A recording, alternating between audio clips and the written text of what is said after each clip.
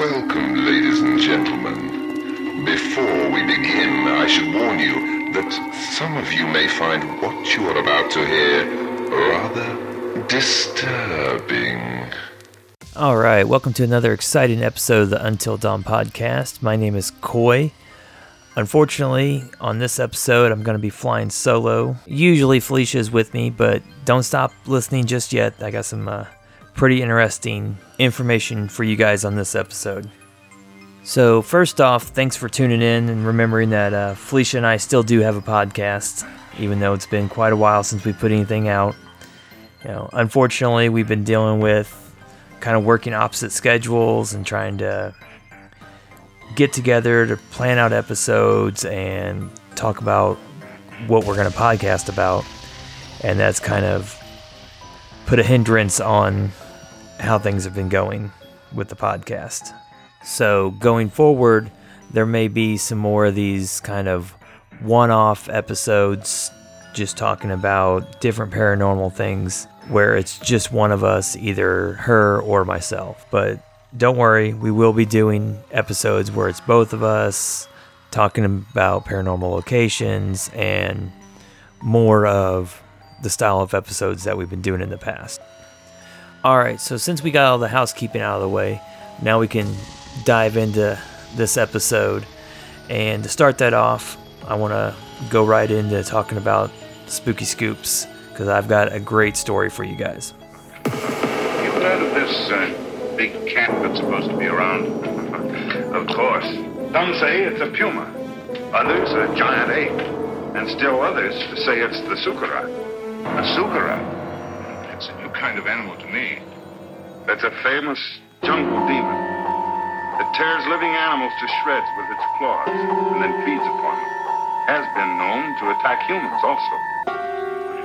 Hasn't so far, I hope. No. But I'm sure it will. Alright, as I said, I've got a great story for you guys with this episode, Spooky Scoops. A woman in Louisiana ended up setting her own house on fire after attempting to exorcise a possessed couch. Yes, I promise you did hear me correctly. It was a possessed couch. Now, fortunately, nobody was injured. Of course, it is unknown if the exorcism worked, but after being treated for smoke inhalation, the woman was promptly arrested by the fire marshal. Now, of course, with all that being said, I thought this was just a kind of one and done funny story, but possibly the joke may be on me, since after looking into this, I found out that this was far from the first supposed possessed couch, and a more famous one is actually located down in Texas. So yeah, to my disbelief, after doing this research, I was actually able to find a story from about a year ago where a furniture store in Waco, Texas reportedly had a haunted couch out on display in their furniture store. Now, the picture I saw of it did have two signs on it, literally cautioning people that it was haunted. Now, upon first look, I'll say one of the most haunting things about it is how ugly it is. I mean, this thing, in my opinion, is absolutely hideous. So another thing I found is an actual local news station down there actually did a little segment on this couch, and I'm going to play that for you right now. Well, we first brought you this story last night at 10 o'clock. It's about a haunted couch, and it bears repeating, I think. It's if you don't believe in ghost stories, you probably won't believe this, but several Central Texans say this haunted sofa is a real deal. It can now be yours at a local consignment shop, but as Christopher Heath shows us, the couch might be a little more than you bargained for. It's a couch, a basic couch. There are places in this world where the line between good and evil blurs, places where the light of day never seems to reach. In Waco, the harbinger of this evil comes with 6 legs, 2 arms, and 3 cushions. A gentleman bought this couch, took it home to his house. That night, 2 kitchen cabinets opened in his kitchen. And he thought it was a fluke deal. He closed them and went to bed. Got up the next morning, all the kitchen counters were opened. He closed them again. The next night, the same thing. All his kitchen counters in his house were opened. The story of this haunted couch is shrouded in mystery. Where it's from, who made it, and what took it from a simple living room accessory into a gateway to the dark side is unknown. Said he had a sulfur smell in the house, like somebody'd been lighting matches and blowing them out. He did it for 5 nights and took it out and put it in the garage. And at that point, he claims everything stopped. But the story of this couch and the horror that it wrought on one family is, at least according to legend, all too real. So he returned it to our store, came in and said, sell it for whatever you can sell it. He said, the sofa's haunted. I don't want any part of it. Get it away from me. He came in and left in a big hurry. I've advertised it now as a haunted sofa, ? At $249, the couch is still for sale. It comes with no warranty, just a warning. Well, since we started investigating the tales of this so-called haunted couch, some very unexplained things have been happening right here in the News 10 newsroom. Computers have crashed, cell phone service has been disrupted, and audio has been erased from tapes, just to name a few. Now, here are some first-hand accounts of the unexplained events.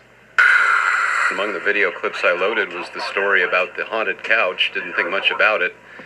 And about a half hour later sat down to write in the same word template I use every single day.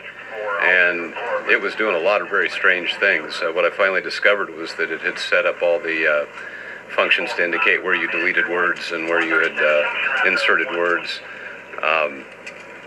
It's a function called track changes. I've never used that, never will, don't intend to, but this morning it was working for some reason. I looked at the stories on Saturday, and there was audio on it. After I recorded the couch story onto that tape, audio gone. Put the video in here to ingest it into the computer system off of the discs that we shoot on, and the system crashed. It crashed to the extent that this entire editing suite was inoperable all of Saturday and all of Sunday. The last thing that happened at this editing station before it went haywire was that we ingested that video with the haunted couch on it. All right, so there you go. Apparently, the evil, as said, from the haunted couch is now transferred to the tape that they shot the video on, is now destroying equipment at the news station. All right, so hopefully you guys enjoyed that as much as I did. I thought it was pretty funny. And please be careful when exorcising evil spirits from your furniture. You never know when something may get out of hand. All right, so with that being said, let's go ahead and dive into this episode's main topic, which is the link between paranormal activity and bad weather.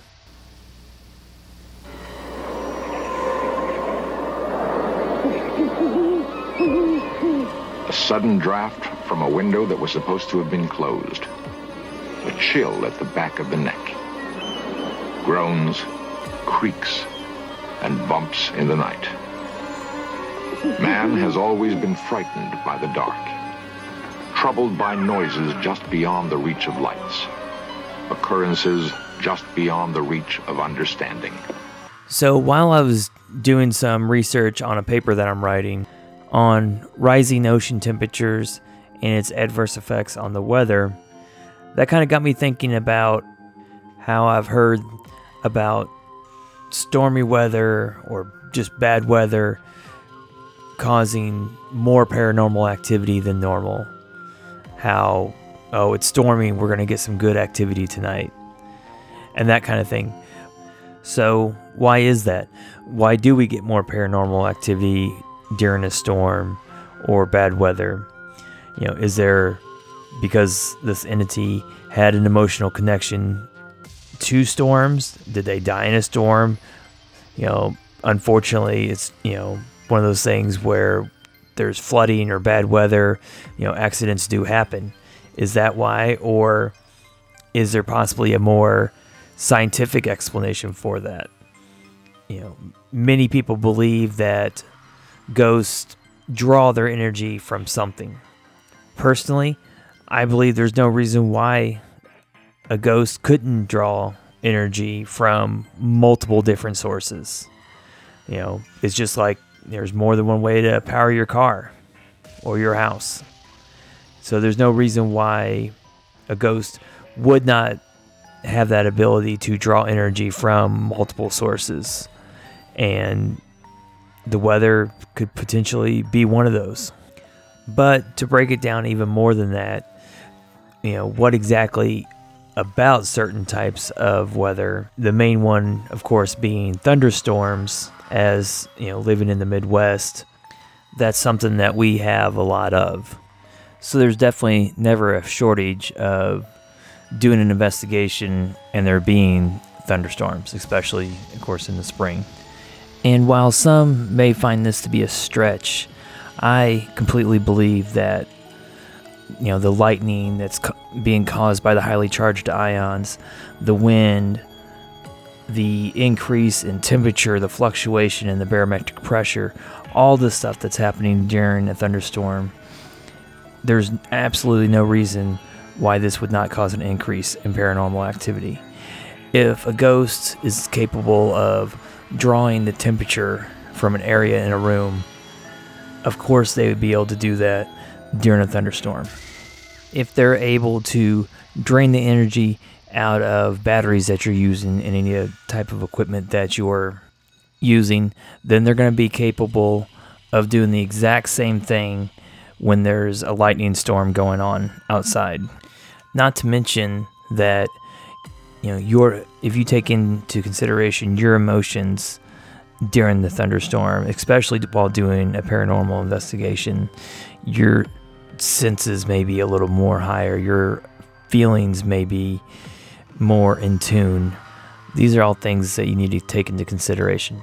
I know when we're doing a paranormal investigation and it's a thunderstorm or just, rainstorm, the weather's kind of off, I'm excited. As compared to when it's the dead of summer and it's nighttime, but it's still like 88 degrees outside. And it's twice as hot inside because the building hasn't had electricity in like 100 years, and you're about to, become a ghost yourself and start haunting the place. But you take that in comparison to what I like to call spooky season, and, the leaves are blowing, the trees are rattling at night, and it's just perfect. That energy that you bring into that investigation is going to completely change the whole situation. But that's a whole nother topic for a whole nother show, and I'm completely getting off the rails here since I ain't got Felicia to keep me on track. But let me get back to the bad weather. Let me hear what you guys have to think. If you guys have an opinion on this, I'd love to know if you think the weather has nothing to do with it. Let me know. Tell me why. I'd love to hear your opinion. If you agree with me, I still want to know what you think about it. Tell me why you think that. So I think I'm going to go ahead and cut it there. Some of these one-off kind of shows some are going to be shorter, some are going to be longer. I kind of like doing some of these just pinpoint kind of topic shows, just throwing my opinion out there. Like I said, let me hear yours. I don't know how pinpoint this one was. I was kind of all over the place, but hopefully you enjoyed it, got the idea of kind of what I was saying behind it. And I think I kind of have an idea on what I want to do kind of my next episode, if I do another solo episode here in the near future, on like the type of energy that you're bringing into the investigation. So if you got anything on that, hit me up, let me know. I'd love to hear your points on it. All right, so if you want to find us on social media, you can find us on Facebook, Twitter, Instagram. Just search Until Dawn Podcast and we should pop up. If you want to shoot us an email, the address is untildawnpodcast@gmail.com. Or if you want to go ahead and give us a call, shoot us a text message, you can do so at 913-703-DAWN. Also, before we get out of here, I want to mention, if you haven't already done so, please go and rate and review us on iTunes. It would be a great help to the podcast and make it easier for more people to find the show. And, let me know if you kind of like these little one-off, pinpoint topic shows. And, I'll keep doing them. So, until next time, I'm Coy, and this is Until Dawn.